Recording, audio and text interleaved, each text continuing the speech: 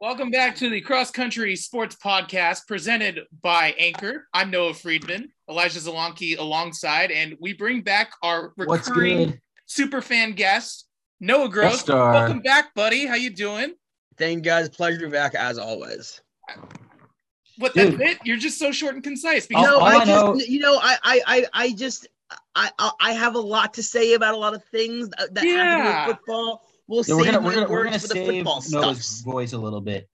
That's true because we've got to talk about Noah Gross's Eagles, and we'll definitely highlight them. We're gonna talk Elijah's Bears, and we're gonna talk my Colts and how everybody's draft went down, and maybe even who had the best draft, not amongst our three teams. But we'll start with the fact that we're recording this on a lovely Monday, and the NFL came down with some news today, and that would be. I'm going to hit y'all with an unpopular opinion. I'm ready for it. Can I just say what it is first? No, go ahead. I'm very anticipatory. Okay, so one of the best wide receivers in the NFL, DeAndre Hopkins of the Arizona Cardinals, was suspended 6 games for use of performance-enhancing drugs, according to the National Football League. So that makes the Cardinals draft very interesting because they ended up trading with the Baltimore Ravens and getting speedster Marquise Brown, also known as Hollywood Brown. And now he's part of that wide receiving core. And he's basically the only one left besides AJ Green who can probably make an impact on the field. And that just makes that trade a lot more crucial for this Cardinals football team because they're missing a big piece in DeAndre Hopkins at the very moment. So what did you want to say, Elijah? What's your big... Well, Isabella is still there, which means that the Arizona Cardinals are going to be the most overused team in Madden this year. Between Isabella and Marquise Brown, that is a grand total of about 197 speed points or something. But that's neither here nor there. I just want to say on the DeAndre Hopkins thing, my initial reaction to that was good for him. I mean, he's gonna get to miss 6 games, like 6 free games off in the NFL. That's pretty cool. And I know PEDs aren't ideal, and I know that it's not allowed according to the league, but like. At the same time, in football, well, I don't judge people for doing it in baseball or any other sport either, but like in football, it's like they're putting their bodies on the line. I don't care if they put a little steroids in them to try to get an extra edge or to try to, be a little stronger, try to brace, get a little better at bracing themselves for hits.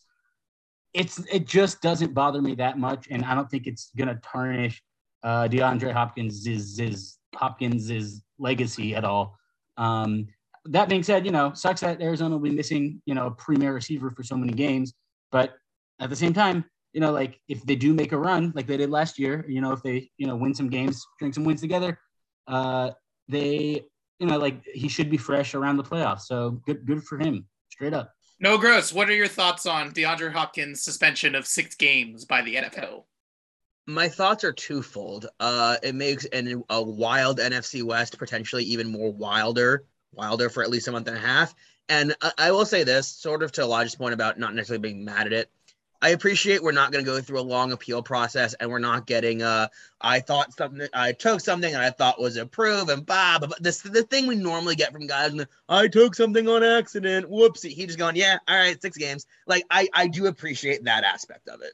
Yeah, and I agree with your point, Noah, because this is as big of a gap, I think, in terms of talent with the NFC West as we've seen in a number of years, I want to say, because the Rams definitely didn't get better, and that's also based off of the fact that they traded away all their draft picks. Right. And the 49ers don't know what they're going to do at quarterback this year, and Seattle, of course, is rebuilding. So we've got a lot of, I guess, issues in the NFC West at this very moment in time. There really isn't a clear-cut favorite at this point, although obviously the Rams are the defending Super Bowl champions. But we'll have to see. And speaking of the draft, we just concluded the 2022 NFL draft in Las Vegas. It looked lit. I really wanted to go, but I didn't. I wish I could have.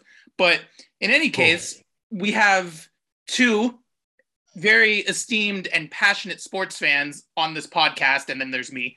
And I'll give my thoughts later. You're esteemed and passionate. No, I'm not compared. He's definitely esteemed. I'll give him that. He's definitely esteemed. Okay, fine. Thank you. You are esteemed as. But I want to defer to our guest here, Noah Gross, because the Philadelphia Eagles and one of our favorite Jews in sports, Howie Roseman, I mean, they just had themselves a ball of a draft. I mean, just thinking about the fact that they were able to get Jordan Davis at number 13 after a couple of trades, getting Cam Jurgens, the Nebraska center, and then one of my favorite players in the draft, Nakobe Dean, at 83rd overall in the third round. We'll talk about his issues because I'm sure Noah will have some great explanations and then a couple other draft picks. But Gross, the floor is yours, man. How did you think your team did, and what did you like? What did you not like? What are your thoughts? So as Elijah can attest, I am a notorious pessimistic fan. I object, and I've been lucky as an Eagles fan that more or less in the 20 some odd years I've been a fan, top 10 win percentage, more or less fighting for a playoff spot every year. I texted my friend who's also an Eagles fan and is a more positive one than me. And I said, I can't remember a last time post draft I was so excited. Not that like the team overall and Jalen, I got that, but like post draft, the move particularly in the first 48 hours of the draft. It was just insanity to be able to diagnose that, because we all sort of knew that Jordan Davis wasn't getting past 14 for Baltimore. We all kind of knew it. To jump Baltimore, get him, and then use your extra first to trade a first and third for A.J. Brown on the same night when you had Hollywood Brown and a third going for a first. Just the discrepancy of player versus the return, that to me was really the most incredible part of the night and of all the trades for Howie, is that he gave up a first and a third versus Hollywood and a third for a first. When you think of it in that context, I think it makes the trade even that much more incredible. Then you talk about Cam Jurgens in the second round, arguably the second best interior lineman in the draft. I know people are really high on Kenyon Green, but I think he could end up more as a tackle. But after Linder, if we don't have Tyler Linderbaum, who is a literal generational talent as a center, Cam Jurgens is your center one in any other draft. Has the versatility to play inside, great athlete. I don't know if you guys saw this. Actually committed to Nebraska as a tight end and transferred to the offensive line, I believe, his sophomore year. So has that uber athleticism the Eagles love. And then you talk about in the third round, Nakobe Dean. My general understanding is that Nakobe had a shoulder issue. Yep. And his response, and his doctor said, you're good. You don't need surgery. You might need it in the future. You might need to clean it up in the future, but right now you're good. NFL team said, we want you to have it now. And he said, no, I'm not going to have it now. I don't need it now. If I need it later, I'll have it later. I don't need it now. Per perspective, he's supposed to be on the field for rookie OTAs in 4 days, whatever it is. So I think the injury issues weren't quite the cause of the slide some of us think we thought. Bottom line is he's still 5'11". He didn't run a great 40. His play speed, I think, is phenomenal, but he didn't have a phenomenal combine, and he's undersized. Those are objective facts. I think when you combine those two pieces with the injuries, that caused the slide. Can I just say something, by the way, about Cam Jurgens? Because also you made some great points about Nakobe, and he was literally my ninth best player. Right, yeah, no, it was, yeah. Like, just everything. I mean, the mock draft. Did you have him going the first round? I had him going ninth to the Seahawks, and that was only because of a plug and play because of Bobby Wagner. Like that's right. That's literally how I took up my mock draft. And obviously after the first two picks, the mock draft just got I had him going at 31 to the Packers, or 30, whatever they had.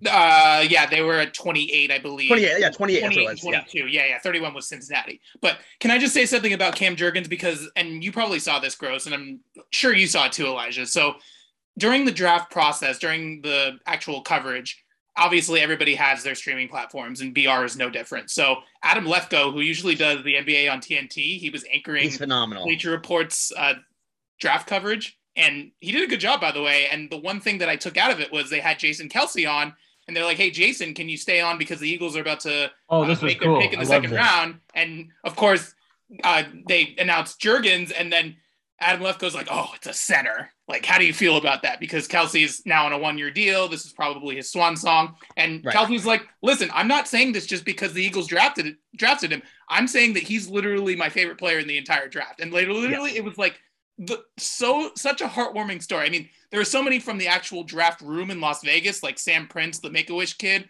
who got to go up and meet Kayvon Thibodeau and announce him. Which was awesome. To the Giants. As an Eagles fan, that was awesome. Yeah, I mean, and also he went to the sports broadcasting camp that I grew up going. Oh, that's so cool. Like, oh, that's sick. Like so many great connections there. But in any case, the Cam Jurgens moment when the Eagles drafted him, and like, he's not a bad player at all. Like, he had first round grades when I was looking at a bunch of mocks. He didn't go in my first round, but the fact that the Eagles were able to get him where they did and he could literally be the successor to Kelsey in like a matter of games. Like, that's awesome. I'm super and not happy. only that, he can slide in right now. They've still got Sayamalo. As of right now, you have to imagine Dickerson keeps the job at left guard. Mhm. He could slide in at right guard right away. And when you think going forward, you've got Mailata locked in at left tackle, Dickerson locked in at left guard, and going forward, you'll have Juergens locked in at center. That's 3 of your 5 offensive line pieces done for the next 5 to 8 years minimum. That's Howie Roseman. That's Howie. And I will still come back to this. I still didn't get enough credit. Extending Jordan Mailata before his breakout season, when he has the 3rd best, pass rush rate or pass block rate on PFF, before he becomes the monster he became this year, they signed him to an extension. I think that was so smart. And it gives you the luxury of going, you know what? I can use a 2nd round pick on a center who might play guard early. And later on, I can spend money on a different offensive line position somewhere else. Like we saw the Bengals this offseason adding, 3 or 4 new offensive linemen via free agency. Mm-hmm. Very So I think Howie deserves a lot of credit, not just for what happened in the first 48 hours on day 1 and 2 of the draft, but everything he did in the 2 years prior to set all this up. The trade, you think about the trade with last year's draft, going from 6 to 12, getting the extra first, getting extra draft picks from New Orleans. Everything came together, and this is what I talked to Elijah about ad nauseum. The Eagles just don't historically make the big swing move. They trade a 5th for Jay Ajayi. They trade a 4th for Jannard Avery. They get nice trade pieces, but they don't do the big swing.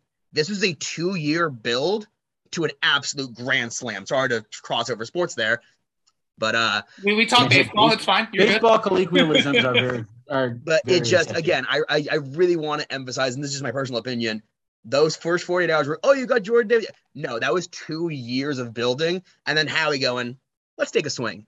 And I'm sorry, even if you don't agree with the picks, Jordan Davis, you don't like him as a pass rusher, if you think Nakobe Dean has whatever it may be, I have to respect the big swing. I have to. It's a big swing, and it's also like, I mean, he's gonna be good. I like, it's one of those, to me, it's a very low risk, high reward in drafting Jordan Davis, because at the very least, he's going to take up a lot of space, and he's going to be great against the run. And I think that ultimately he'll also be a plus pass rusher, he'll defend the pass positively. And I mean, Fletcher Cox is not a bad player to work with, in terms of the one thing I'll say on Davis is I think because a lot of the talk was, how much upside does he offer as a pass rusher? Well, first of all, it's hard to show your upside as a pass rusher when you're playing 32% of the snaps. Right. And when you're getting double and triple teamed in college because you're 350 pounds and no one can block you, that's not going to happen in the NFL. It would not shock me to see him average. I don't think he'll average, double sacks, but could he be an interior disruptor who averages 5 to 7 sacks a year? I don't see any reason why he can't. And that checks out. I know it's interesting because you think about Georgia and the fact that they had all these defensive players go in the first round, and then Nakobe Dean slid all the way down to the 3rd. But what all these Georgia players have in common is that they all went to the school of Saban, and that is vicariously through their head coach Kirby Smart. Right, who's great now point. Coach of Georgia, defensive coordinator at Alabama.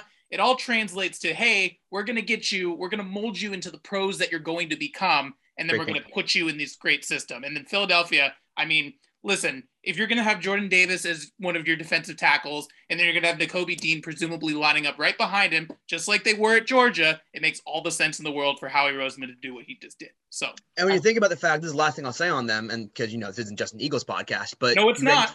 You ranked 29th in sacks a year ago. You come back this year. Bottom line, at any point, the Eagles can rush some combination of Fletcher Cox, Javon Hargrave, Jordan Davis, Brandon Graham, who will be back. Yep. Josh Sweat, right. Derek Barnett, who I'm not a fan of Barnett, and Hassan Reddick, don't forget. So at some point, someone's getting a one-on-one and someone's winning. That's just how it's going to be. Oh yeah. No, I mean, Dallas is going to have to, they'll have their hands full. I think they're going to regret passing on Linderbaum for a very long time. Yeah. And I mean, Carson Wentz is probably not too thrilled right now. And well, is Carson Wentz ever happy at this point? He doesn't seem like a very happy person. Friedman, I'm sorry. Just like, he doesn't have that like happy, he doesn't. Why are you sorry? He's got like Jay Cutler to him now. He's got a little bit of that Jay Cutler moodiness.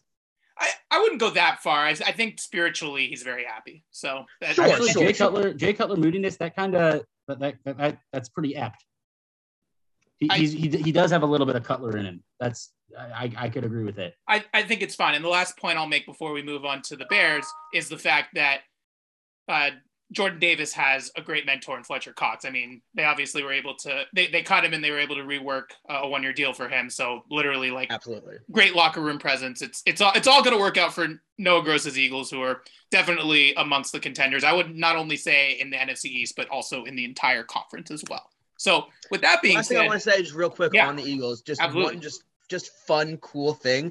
There was a 6th-round pick, the tight end out of SMU. Kind of a cool story. It was a 2-time All-Big 12 at Oklahoma. Played with Hurts his freshman year, I believe.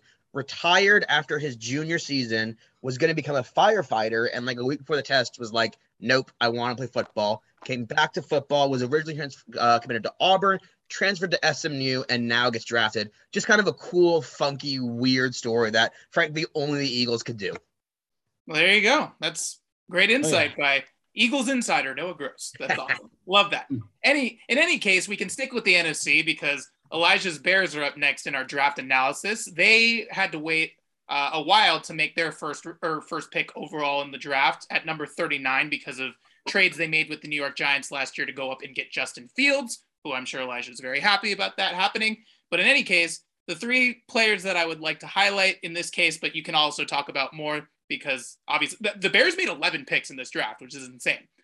Washington quarterback Kyler Gordon at 39, Penn State safety Jaquan Brisker at 48, and then the speedster Velus Jones, the wide receiver from Tennessee, at 71st overall. But Elijah, how would you say Ryan Poles did in his first NFL draft as a GM? I think he did a really good job, and it was very clear that they're prioritizing building a secondary, which is important because you're facing Aaron Rodgers twice a year. And it seems to me that they are building a team designed to minimize the damage that Aaron Rodgers can inflict upon them. And this is, by the way, Jaquan Brisker comes from the Khalil Mack trade that we just recently made, because we traded with the Chargers. Khalil Mack's on the Chargers now. We got the 48th pick, and Brisker is the safety who we picked up. He's awesome. If you haven't watched his tape, definitely go check him out because I think he's just going to be such a great player. Gives me some of those Adrian Amos vibes, maybe a little smaller, but still, sound tackler, and just does everything very well. Kyler Gordon, also really, really solid pick.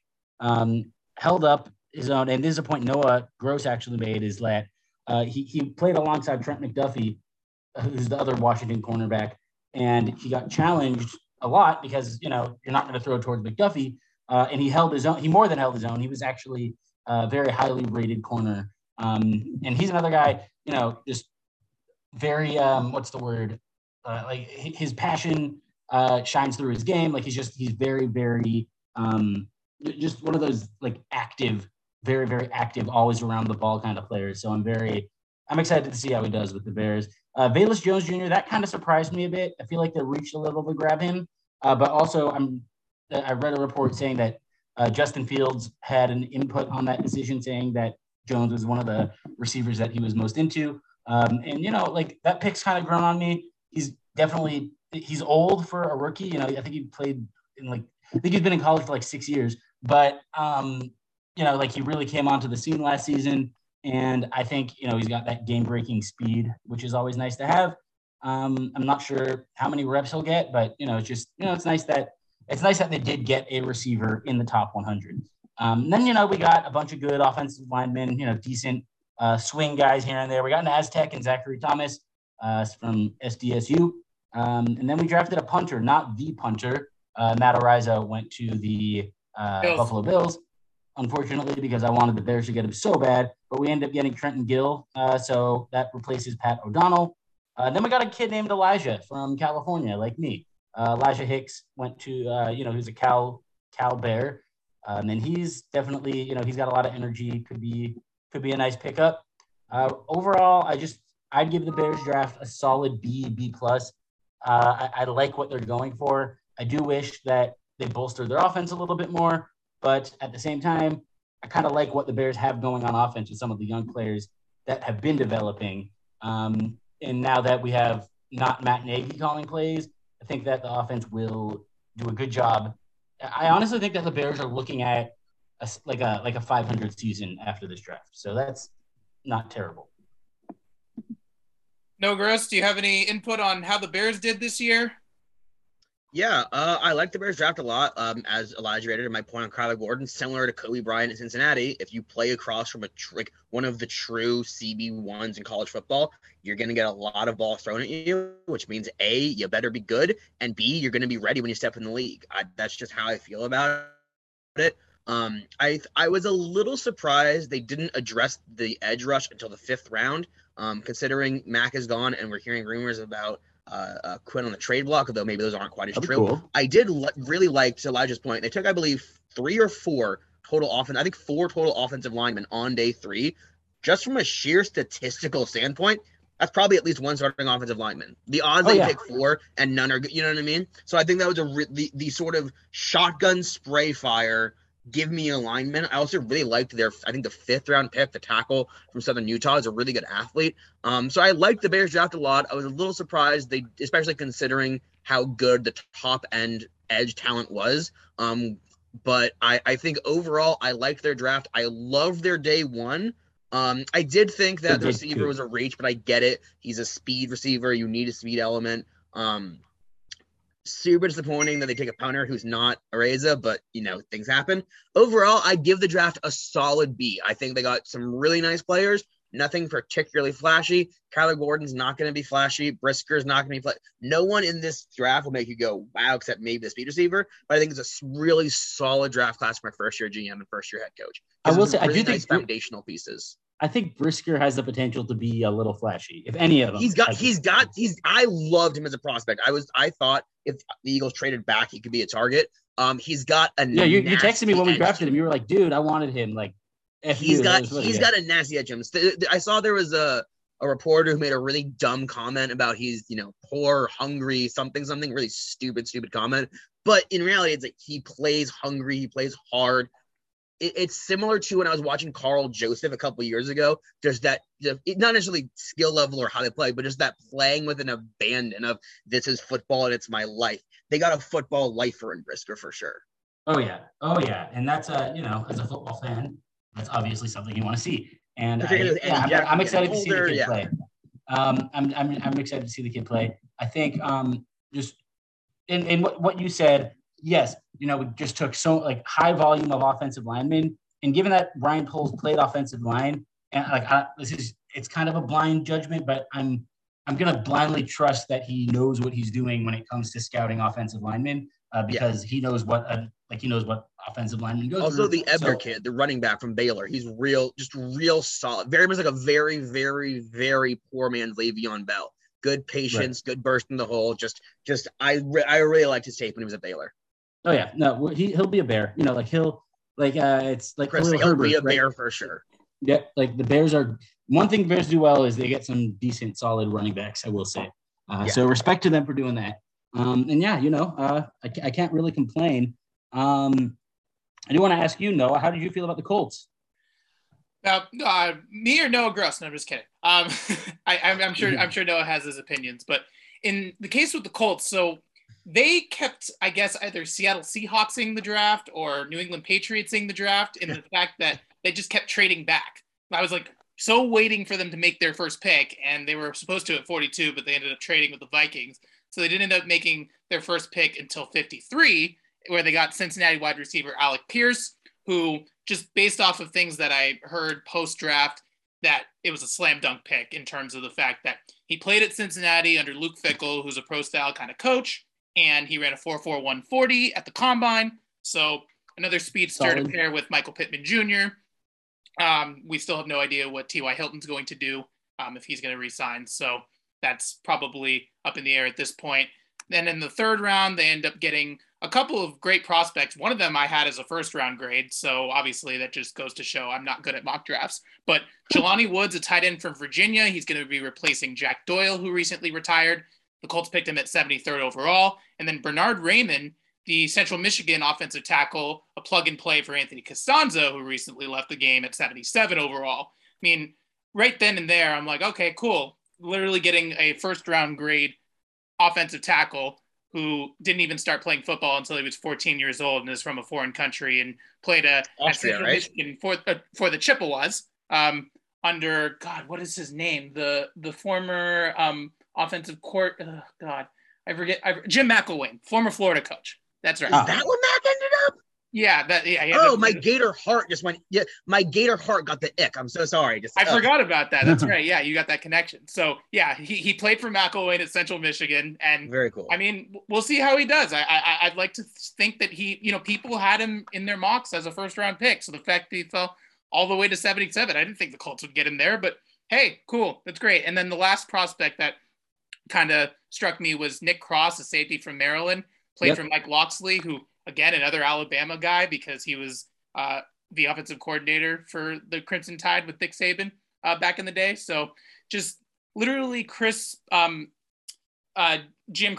goes and gets these guys. And obviously it's like, hey, you get Darius Leonard a couple of years ago out of South Carolina State and HBCU. And in the second round, everyone's like, whoa, okay, who's this guy going to be? And then sure enough, he ends up being all pro. So I trust Chris Ballard, even though he did mess it up with Carson Wentz. And that's the reason why the Colts are picking so high in the first place in this draft.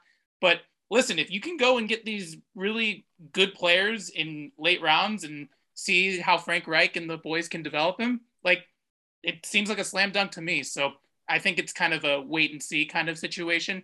It kind of reminds me of the Bears draft in a way, because there were trades going back and forth between the Bears in any case. So, and there's no expectation there if you guys catch my drift, but we'll see. I mean, sure. The Colts are in win now mode, and that's why they are picking as far back as they're picking. So again, coaching is everything. And I just love the plan in place at this very moment. It's just a matter of, can the Colts contend in December, January, and February? So that's how I feel about it. Is there any thoughts from the two of you on how the Colts did this season in drafts? I think it was just a mainly really solid draft all the way around. And it's one of those things where, I mean, the Colts, the one thing I feel like over the years, they've just been missing like that one impact player. And maybe Alec Pierce will be that guy. I'm not sure.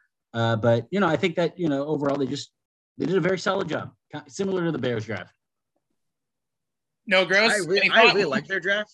I love Raymond. He was like one of my favorite prospects watching his tape. He had one play, I don't remember where it was, but he double teamed and got to a linebacker, blew up a linebacker, and ended up about 12 yards downfield taking out a safety. He was one of my favorite prospects to watch. Like you said, really cool story. Austrian dude, didn't play until he was 14. The one thing I was a little surprised with the Colts, I thought they would go with a developmental quarterback on day 3. Because I personally really liked the day 3 quarterbacks this year. I was stunned Carson Strong didn't get drafted, coming off 2 bad knee injuries, but kid's got arguably the best arm in the class. You look at that Thompson, Brock Purdy. I thought they'd go with a developmental, quarterback. But if my biggest criticism of your draft is you didn't get a developmental quarterback, you had a pretty good draft. Yeah, I and that was one of the points that I was going to address next, because we've talked about our 3 teams already. I think the biggest storyline in this draft, besides everything that went down, was the fact that only one quarterback got taken in the first round. And me and Elijah talked about it. We thought that maybe at least 2 quarterbacks would get drafted in the first round based on our mock picks. But Desmond Ridder didn't go until the third round to Atlanta, and then Malik Willis gets drafted behind him by the Tennessee Titans. And it just shocked me that Malik Willis, who is being touted as the best quarterback prospect in this draft, did not fall until the third round. And I mean, I'm going to pat myself on the back right now, because if there is one pick that I got late in the first round, absolutely correct, it's Kenny Pickett to the Pittsburgh Steelers. It's what I wanted. It's what I've been calling for months. So hell yeah, Steelers. You got that one. You made the right move. I'm not sure if you made it in terms of, I guess, his skill set, because everyone's talking about his hand size, which I still have no idea what that's all about. But you made the slam dunk pick because you got the guy from next door. Mike Tomlin had the best quote saying, "We scouted far and wide and we ended up with the guy across the hall." So I love that. But is there anything? It's the girl next door. Yeah, exactly. Is there anything from either of you that stood out in terms of either the first round or the draft in its entirety? Anything that stood out to you guys? Absolutely. If I could, Noah, it's to me, I think we talked, a lot about the Eagles. I think they definitely, they are one of the clear winners of this draft. But a team that drafted probably potentially almost better than the Eagles, or at least on their level, is another bird, the Baltimore Ravens. I think they absolutely killed this draft. Kyle Hamilton falling to 14 is so perfect for them. He screams Raven. Obviously, Tyler Linderbaum, one of the best centers we've seen in a while. He'll fit right in. Then they got, I can't pronounce his name, but Daniel Falele. I can't pronounce it, but Falale, I think. Yeah, Falale. You guys are close. It's good. He is 6'8", 384 pounds. So yeah, he'll be good. Then they got not one but two tight ends which is the most John Harbaugh thing I've ever heard. By getting Charlie Kolar from Iowa State and Isaiah Likely from Coastal Carolina, two tight ends that Noah and I remember from all these Madden drafts. And it's just funny that they both went to the Ravens. And they drafted a punter as well, which is also very John Harbaugh. But yeah, they absolutely killed it. Like, there's just no other way to put it. They, franchise center, check. Potentially a franchise left tackle and Falele, check. And, that replaces Orlando Brown, who they recently traded. And then, of course, Kyle Hamilton, who has some people say that he is a generational player. And I think he'll be amazing in the NFL. And at worst, he is just a really, really great run defending safety. Also, Jalen Armour-Davis, a corner from Alabama. Alabama corners usually have success in the league.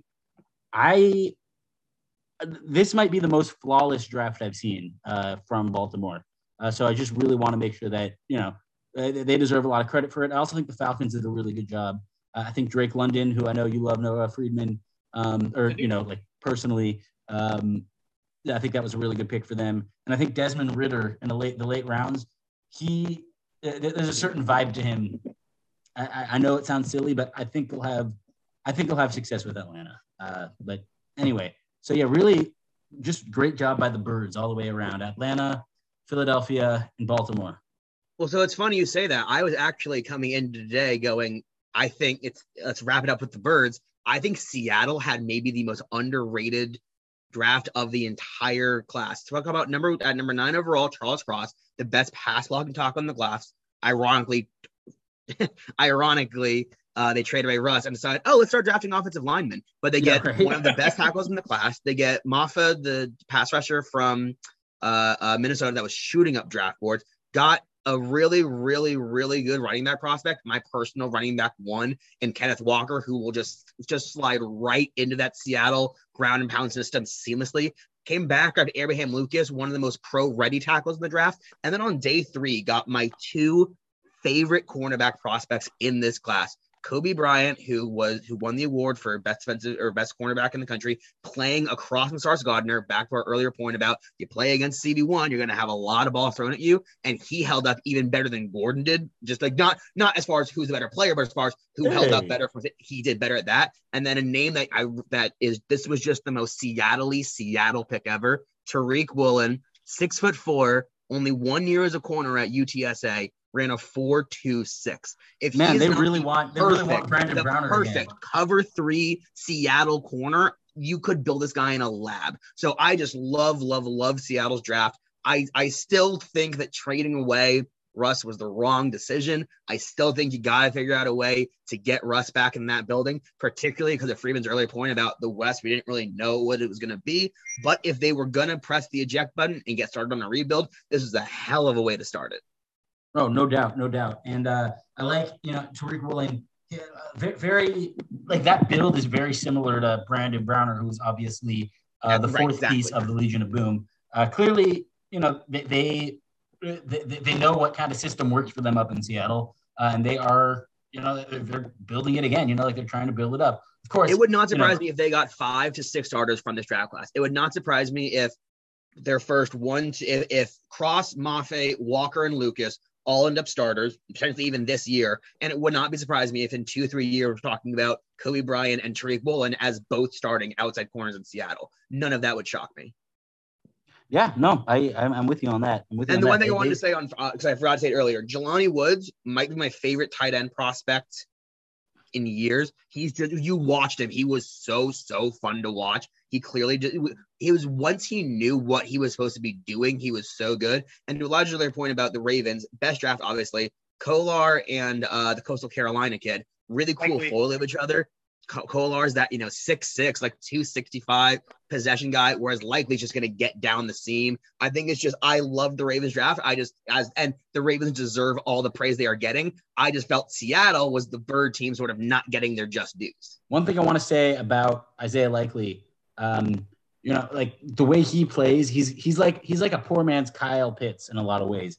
Like you said, very vertical, get downfield, not the blocking guy, but like he could create a lot of mismatches. And that's just, the way the Ravens like to play football, ground and pound, and then, get the ball to their tight ends with, especially like an elite guy like Mark Andrews in there. That's 3 really, really good tight ends for a team that loves to run the football. So like he reminds me of Alan Lazard a lot. A lot of like Alan Lazard, Dan Arnold to his game. A little bit. Yeah, no, that makes sense. And yeah, I think, I just think the Ravens absolutely killed it. And speaking of Alan Lazard, I think the Packers also had a really good draft. There's something Noah was talking about yesterday, and it's annoying to say because I hate him, but like, they got couple really good receivers, including Romeo Doubs, who I thought who has been one of my favorite prospects. They got him in the 4th round. I can't believe he fell. And the Christian Watkins kid, I think is going to be really good. He's got a lot of speed. Got my favorite day 3 edge. The thing is, they have the advantage of playing with Aaron Rodgers, so they don't need to be good. They just have to be able to get open because he will find you. Yeah, I take my favorite day 3 edge, Eggenbear from South Carolina. Really, I think he can be with them, particularly on their defensive side of the draft, took Quay Walker. They took other George linemen. It's all about versatility. Both their first-round picks can play 4 spots on their line/linebacking core. So I just overall thought they had a really solid fundamental draft. Yes. Can I just interject here and say that neither of you guys, I mean, you guys obviously analyzed the hell out of whatever you guys were just talking about, but can we talk about the fact that the 2 of the most irrelevant teams in the NFL had the best draft? And that would be the New York Football Giants and the New York Jets. Starting with the Jets, they were able to get Sauce Gardner at 4 after Derek Stingley went 3 to the Houston Texans. I honestly thought that, I thought just based off of like draft anticipation and hype that Gardner was going to go before Stingley, and especially because of the injury history to Stingley in the 2021 season. But the Jets ended up taking Stingley at 4. Gardner at 4. That's a great move for them. They were able to get Garrett Wilson, who was my top wide receiver prospect, at 10 overall. And then Jermaine Johnson, the second, who I just completely forgot about, the edge rusher from Florida State, goes 26 overall. The Jets traded back into the 1st round to get him. Then Noah Gross talked about how Walker from Michigan State was his top running back prospect. I thought Breece Hall had the best lead up to the NFL draft, and I thought that he had a great season at Iowa State, running behind Brock Purdy and going with Matt Campbell, their head coach. They were able to get him at 36. And then another tight end prospect who I thought did really well leading up to this point, Jeremy Ruckert, the Ohio State guy, at 101 overall. I mean, if I can't watch all the college football in the world, especially this past season, and I can recognize names on a draft board like the Jets just had, I mean, slam dunk for them. Give me everything from that Jets draft. And then with the Giants having the 5th and 7th picks overall, what did they end up doing right after the Jets selection at 4? Oregon rusher Kayvon Thibodeau goes at 5, who I've talked about this with Elijah. I just love him to death. He's the best player in the class. He's the best player in the class. He's incredible. Probably. And for him, why did he not go 1st overall? Oh, I'll go off in a second. He had this weird thing. I was talking about this in depth. A friend of mine who he works for CAA and is a sports agent and knows some people. Essentially, in his interview process, and if you watch, they asked him on, I think, NFL Network, like, why do you think you're not considered the top prospect? And he said, like, they ask me, what will you feel like if I don't take you? And you're supposed to respond, I'm the best player and I'm going to bite someone in the knees and burr to burr to burr. And his response instead is, I've busted my ass for a decade playing football to get to this point. So of the 31 other guys that are going to go tonight, where I hope we all go to great situations and all of us thrive. Which I want that mentality out of my player. But I get why someone like Detroit, who's got Mr. Bite him in the knees, might not have wanted that. In my opinion, Thibodeau is the most athletically gifted and overall best player in this draft class. I mean, yeah, he can play. He's one of those guys who I feel like he's just gonna wreck a lot of plays. Yeah. And then you get Evan Neal at 7. Like that's who can play all 5 spots on your line, will step in day one and be a good football player. Yeah, Giants had, as much as it pains me to say it, Giants had a great first round. I think day 2 and 3 got away from them a little bit with some of their picks, but their first 2 picks, absolute slam dunks. And it was smart to go Thibodeau and come back to the lineman at 7, knowing there would be one there and not risking having Thibodeau go at 6. Oh, right. Because you wanted to get Thibodeau at that spot. Right. And the Panthers in between those picks ended up getting Okumu at 6, the NC State kid who literally grew up going to Panthers games, loved every moment of that. So that's another great story right there, as a matter of fact. But yeah, the Giants in the second round, they got Wan'Dale Robinson, a wide receiver from Kentucky, and people were like, oh God, he's like Sterling Shepard, who's already on the team. How is he going to fit in? So we'll see if he can develop into a prospect. And then my one of my personal favorite picks was Arizona State defensive tackle DJ Davidson, but that's only because he went to Arizona State. The Giants ended up getting him in the 6th round at 147 overall. So. Yeah, also Daniel Bellinger from SDSU, so we're both well represented here. True, Eskimo Bros. No, let's go. Kind of. Well, but you're so close. In any case, I really wanted to talk about the Giants and the Jets drafts, just because they well, especially with the Giants having a new GM and Joe Shane, who comes over from the Buffalo Bills organization. Brian Daboll, the coach. Knocked it out of the freaking park, man. I mean, I think that they might win 11 games between the two of them. All right, hang on. Oh, stop. Daniel Jones is still their quarterback. Yeah, they are still their defense. I said between the two of them. Their receiving core. What, 11 wins? Did I hear that properly? No, between the Jets and the Giants. Yeah. Oh, I'm sorry. I thought even for the Giants, I was like, okay, between the two of them, sure. Sorry, for everything I'm going, whoa, that's a I think, it might be like, I think I could see 5-12 for the Giants and 6-11 for the Jets. Particularly the Jets. I like what the Jets did last season, too. The Giants, I think we all kind of agree last offseason, the Giants kind of screwed the pooch a bit. I liked the Jets last offseason, and I think they built some really nice pieces. I also have much more confidence in Zach Wilson than I do in Daniel Jones. Oh, Zach Wilson, I think is great. Like if I can make one last point about the Eagles, maybe the biggest piece of news, it is bigger than Jordan Davis, bigger than Nakobe Dean, bigger than AJ Brown. JJ Arcega-Whiteside is moving to tight end, folks. So maybe we'll finally see some return on investment of the greatest second-round pick in NFL history, JJ Arcega-Whiteside. I was going to say, people forget that the Eagles could have had DK Metcalf, and they went with JJ Arcega-Whiteside. So that one I don't get as mad about, because 62 whatever picks happened before DK. Here's the one that'll really kill you from like an Eagles fan perspective. Go back a year previously. If you take Justin Jefferson over Jalen Reagor, you don't need to move up for Devontae. In back-to-back drafts, you take Justin Jefferson, Micah Parsons, get offensive and defensive rookies in the years in back-to-back classes. Instead, Jalen Reagor. That's the one that will always kill me. DK, I can let go. There was a reason 62 other teams passed on him. Though, when the Vikings footage gets leaked of the Vikings laughing as they take Reagor, come on. Who, by the way, I don't know if you guys saw, deleted all of his Eagles Instagram stuff. And my favorite thing has been Eagles fans going, were you here to begin with? I didn't know that. My bad. That is funny. I will say though, I mean, I wish that I had some kind of story about my team's draft. My team's been so good in the draft historically that I don't really have like anything to compare with yours in terms of misery. But the ultimate butterfly effect. No, it's that's I mean, we have this conversation. Noah Gross and I have this conversation often, but it's like, yes, I know that the Eagles drafted Reagor instead of Justin Jefferson, but like when it comes to drafting a guy instead of a guy who's better, I think that I win in this regard. At a certain point, we gotta let this go, though. I mean, I believe me, I've let it go at this point. We got Justin Fields. We moved on. Absolutely. Who I think is going to be really good. He's going to beat Kenny Pickett for the starting job, and he's going to kick ass in Pittsburgh. But at the same time, just historically, we also passed on Aaron Rodgers back in 2005, and that's still kicking our ass. So did mostly everybody. So you don't really have a whole lot of beef there because he went, 24th? Oh, I do.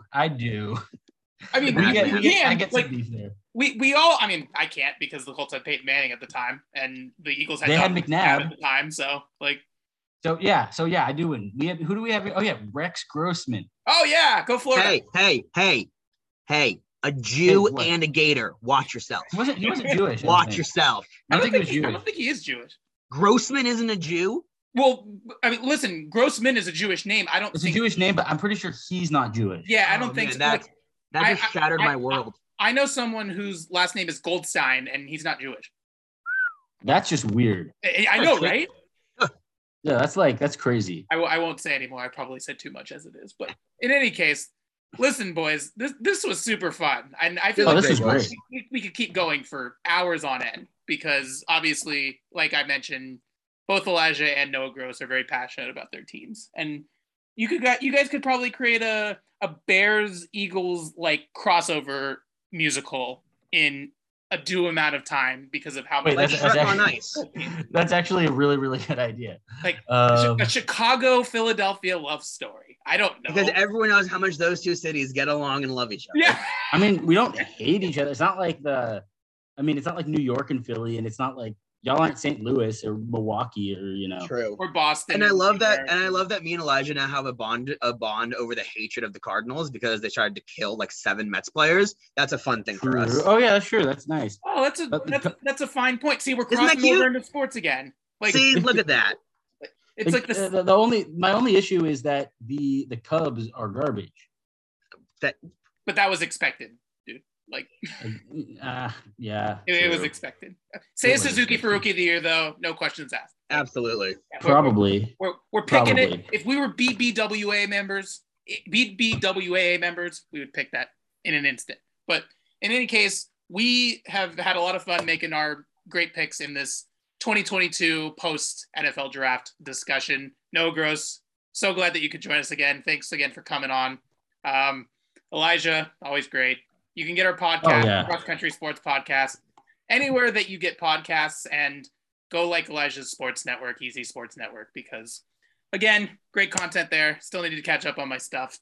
And the next time that we talk, the full NFL schedule for 2022 will be released because that's happening a week from Thursday. So that's stuff that we're going to dive into and preview matchups, and hopefully everyone stays healthy throughout the year.